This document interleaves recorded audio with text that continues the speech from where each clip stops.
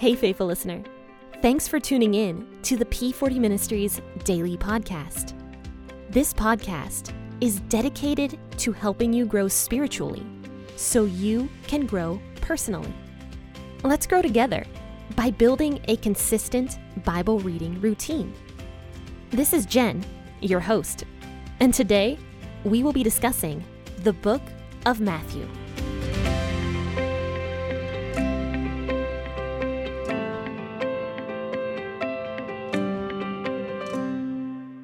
Hi, good morning, friends and faithful listeners. Thank you so much for tuning in this morning to the P40 Ministries podcast with your host, Jen. And today we are going to be discussing Matthew chapter 27, and we're going to finish out this chapter this morning by reading verses 50 through 66. Now, we read verse 50 on Tuesday, but I thought we should read it again today just to give some context here about everything that's happening. Now, I'd like to do a quick recap, though, before we begin discussing this chapter. Basically, Jesus was hung on the cross to die. He was mocked, he was bruised, he was all sorts of different things, and he finally has died. And so that is where we are going to start reading today. Verse 50 all the way to the end of the chapter to verse 66. So let's go ahead and grab that cup of coffee and our Bibles, and let's go ahead and read. Jesus cried again with a loud voice and yielded up his spirit. Behold, the veil of the temple was torn in two from top to the bottom. The earth quaked and the rocks were split. The tombs were opened, and many bodies of the saints had fallen asleep were raised. And coming out of the tombs after his resurrection, they entered into the holy city and appeared to many. Now the centurion and those who were with him watching Jesus when they saw the earthquake and the things that were done were terrified, saying, "Truly this was the Son of God." Many women were there watching from afar, who had followed Jesus from Galilee, serving him. Among them were Mary Magdalene, Mary the mother of James and Joseph, and the mother of the sons of Zebedee. When evening had come, a rich man from Arimathea named Joseph, who himself was also Jesus' disciple, came. This man went to Pilate and asked for Jesus' body. Then Pilate commanded the body to be given up. Joseph took the body and wrapped it in clean linen cloth and laid it in his new tomb, which had been cut out in the rock. Then he rolled a large stone against the door of the tomb and departed. Mary Magdalene was there, and the other Mary, sitting opposite the tomb. Now on the next day, which was the day after the preparation day, the chief priests and the Pharisees were gathered together to Pilate, saying, "Sir, we remember that the deceiver said while he was still alive, 'After 3 days I will rise again.' Command, therefore, that the tomb be made secure until the third day, lest perhaps his disciples come at night and steal him away and tell the people he has risen from the dead, and the last deception will be worse than the first." Pilate said to them, "You have a guard. Go make it as secure as you can." So they went with the guard and made the tomb secure, sealing the stone. So now we see that Jesus has died, and he has died willingly because it says that he yielded up his spirit in the WEB version, which basically means old-fashioned way of saying he chose to die. So of course he was hanging on the cross, and because he was still cognitive, because he was still able to function and to speak, we know that he did in fact die, because many times people could be left on those crosses for days without dying. And it was a slow form of torture. Now, Jesus was only on the cross for 6 hours before he died. So it says that he died after everything was finished and his purpose on that cross was done. He didn't need to stay on there any longer, and he was done. So it says that he released his spirit pretty much. So Jesus is now dead on the cross. And it says that once this happened, the veil of the temple was torn in two from the top to the bottom. Now, the veil of the temple is actually the temple that was in Jerusalem. It was a very beautiful and big temple that had tons of gold, and it was a very flashy temple. Now, there was a huge, thick, gigantic cloth that covered the holy place from the most holy place. And I want to say that this cloth was like 80 pounds or more or something like that. I can't remember what it was, but it was a huge, thick cloth that signified the separation of God and man, pretty much. God was in the most holy place. That was where he was supposed to live. And that is where only the high priest was supposed to go into. That was the only thing, the only person that was allowed in there was oh gosh, what did I just say? The holiest priest? No, the high priest. I'm sorry. Man, I got really messed up there. Okay, so the high priest was the only one that was allowed in the most holy place. And then the other priests were allowed in the holy place, and then the courtyard was for everybody else pretty much. And I think people could go into different areas of this temple. Now, this place was huge. Tons and tons of people could gather in the temple. And so when God ripped that veil from top to bottom, he was the one who did that. He was showing that you no longer have to worry about it. Like, you don't have to worry about sacrifices anymore. It's been paid. You can now come to me. You can now pray to me. You can do all this stuff. The old law, the old covenant is exactly what it is now. It's the old covenant. We have a new covenant now, which was fulfilled when Jesus died. And so that is what God is showing the people, that by ripping the veil, that people could now come to him. It didn't have to be a high priest to go to God for you. It could be you going to God because of Jesus, pretty much. So it says that the veil was ripped, pretty much, and basically this huge earthquake happened. And this earthquake was actually also mentioned by other Greek historians. We mentioned a couple Greek historians on Tuesday that had mentioned this eclipse that had happened during the full moon when Jesus was on the cross. And now these same Greek historians are also mentioning this earthquake that had happened, saying that a city was actually almost destroyed by this particular earthquake, but not destroyed, but there was a lot of buildings that had gotten collapsed because of this earthquake in a particular city. So Greek historians, several of them actually mention this particular earthquake that had happened. It says here that this earthquake happened, and in verse 52, Matthew mentions something super crazy that it's actually the only mention of this in the Bible is right here in Matthew. It says in verse 52, the tombs opened and many godly men and women who had died came back to life again. And after Jesus' resurrection, they left the cemetery and went into Jerusalem and appeared to many people there. So this was probably after Jesus was resurrected, because that's what it says here. It says after Jesus' resurrection, they left the cemetery and went into Jerusalem. So maybe the earthquake happened and some of the tombs were opened, but the people came back to life after Jesus had been resurrected.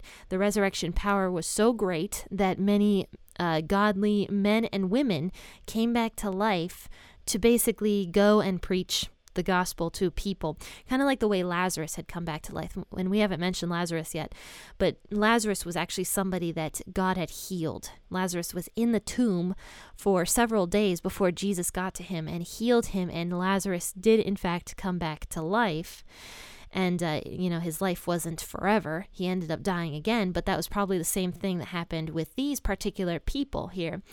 And these people obviously once again died later on, but came back to life during that time period to minister to other people in Jerusalem, is what it says here. It says that after Jesus' resurrection, they left the cemetery and went into Jerusalem and appeared to many people there.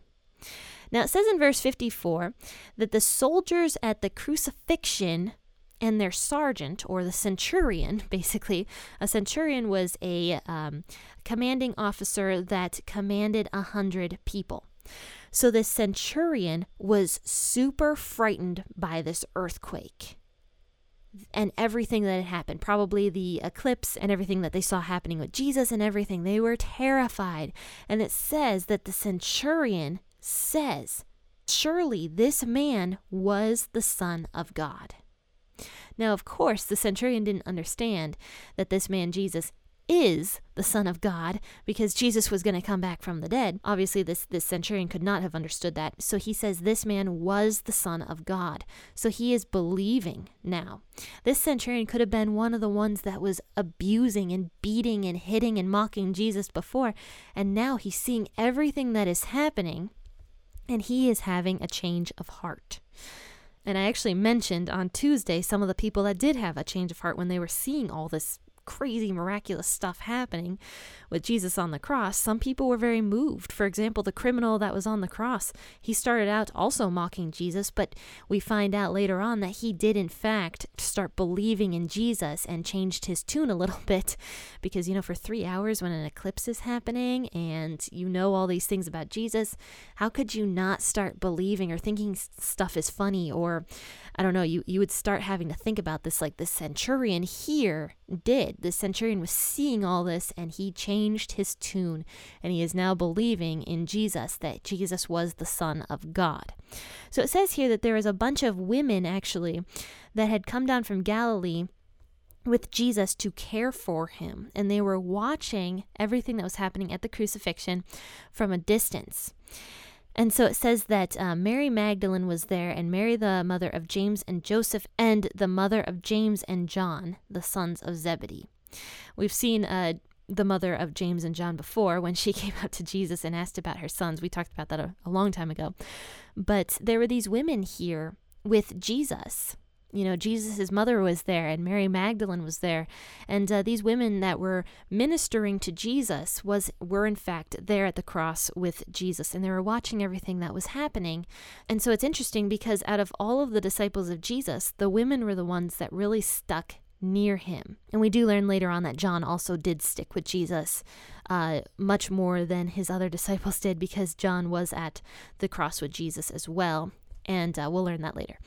But basically, the women were there with Jesus. The women that were his disciples, the women that ministered and did all different things, they were there with Jesus at the cross. And so it says that when evening came, there was this rich man named Joseph of Arimathea, and he was one of Jesus's disciples, it actually says. He was another of Jesus's disciples.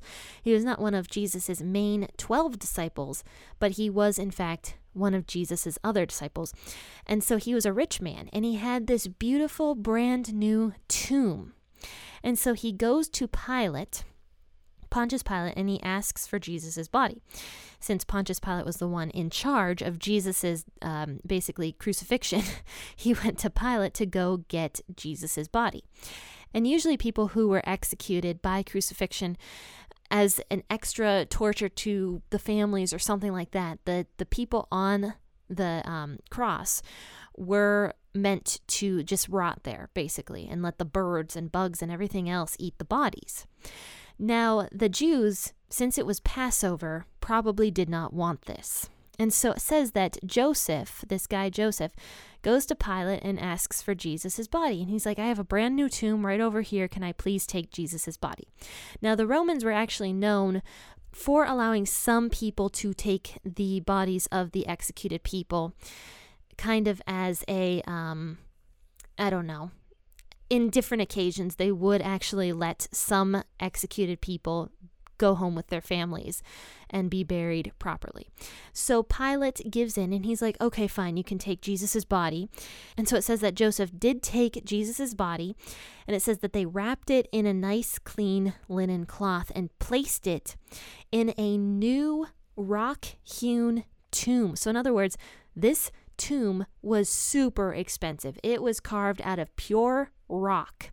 And actually in John, it mentions that this tomb was super close to the crucifixion area. It says that in that same area there was a garden, and in this garden there was a tomb. And so Joseph might have, this is something funny I kind of read on Enduring Word commentary. I found this, it was kind of interesting. Joseph might have gotten upset that he built this tomb and paid all this money to have this huge, beautiful tomb built in this garden, and all of a sudden the Romans start executing people in this same area.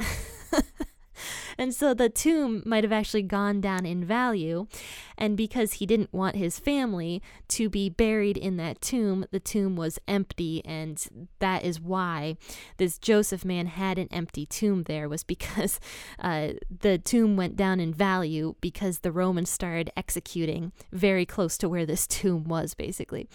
So, but even if that was the case, it was perfect because that tomb was specifically meant for Jesus. It was meant for him. So it worked out perfectly. So Joseph had this empty tomb that maybe had gone down in value, but it was perfect for Jesus's body because it was so close to the crucifixion area. Plus it was coming up on the Sabbath day. And so because the Jews were not allowed to work at all on the Sabbath day, you remember me talking about the crazy rules that the Pharisees had for the Sabbath and everything like that. Because they were not allowed to work on the Sabbath day, this was the perfect tomb to lay Jesus' body in. So they hurried and took Jesus off the cross and put him in this tomb and put this nice clean linen cloth over him and placed him in this tomb. And it says that Joseph decided to roll a great stone, so this big giant stone, across the entrance of this tomb. And this was something that rich people often did so that the bodies would be preserved and everything like that. The stone was rolled over the tomb and no one could get in there unless you have several men to roll away this giant stone. And so it says that they placed the stone at the entrance and left because the Sabbath day was coming. They weren't allowed to work. They had to split. So it says that both Mary Magdalene and the other Mary were sitting nearby and watching everything that was happening. So this was the other Mary was probably not Jesus's mother, but the Mary that we have talked about, Mary and Martha, the two sisters. So they were sitting nearby watching everything that was happening with Jesus's body, probably crying, probably in so much distress over everything that happened, because they were two women that just very, very much loved Jesus and often followed him around and ministered with him and for him and everything. So these women loved Jesus and they were his friends, and they're sitting there crying and, upset about everything, but they're watching what's happening with Jesus's body so that they can go and properly preserve him later when they have more time, because they weren't allowed to do that on the Sabbath day. So it says that the next day on the Sabbath, which is as interesting as this is, the next day on the Sabbath, the Pharisees are breaking their own Sabbath laws that they made up. They go over to Pilate and they start working. And they're saying to Pilate, they're like, "Sir, that liar over there, that Jesus, that deceiver." So they're just making up these names about Jesus and blaspheming Jesus and the Holy Spirit, I should mention. And it says that they say that after 3 days, Jesus said he would come back to life again. So they're saying to Pilate here, they're like, "We request an order from you to seal the tomb until the third day to prevent his disciples from coming and stealing his body and then telling everyone he came back to life." So the Pharisees are afraid, because I think they do partially recognize that there's something special about Jesus, and they were jealous of Jesus's God-given powers and abilities and everything like that. They were so upset and so jealous over that, but they know that Jesus is special. And so out of their own fear, they are saying, "Pilate, can you please put a guard over on that tomb over there so that the disciples don't come and steal Jesus' body away and claim that he rose again?" And he says, if that happens, we'll be worse off than we were at first, because all these people will start believing it again and blah, blah, blah. So they are super upset. And that is why they're going to Pilate on the Sabbath day, when they were only supposed to take like 20 steps the entire day or something like that. And so then Pilate's just like, "I don't care." And he says, "Use your own temple police. You've got police officers in your temple. You do it." And he's like, "They can guard it." He's like, "I'm not going to put my men on this. You do it." And so it says that they sealed the stone and posted guards to protect it from intrusion. And that is how this chapter ends. And Jesus has a big surprise for us in the next chapter. So join me then. It's a cliffhanger. And we will find out what happens next. So join me on Tuesday, and we will be discussing Matthew chapter 28. And then after that, we're going to be pretty much done with the book of Matthew. And we'll be moving into the book of Mark. So friends, if you liked this episode, please rate it 5 stars and also write a review, because reviews are huge for a podcast. That is how more people are going to find the podcast. And it's a very simplistic thing you can do do to actually get the word out there. This is a biblical podcast. We are supposed to spread the word.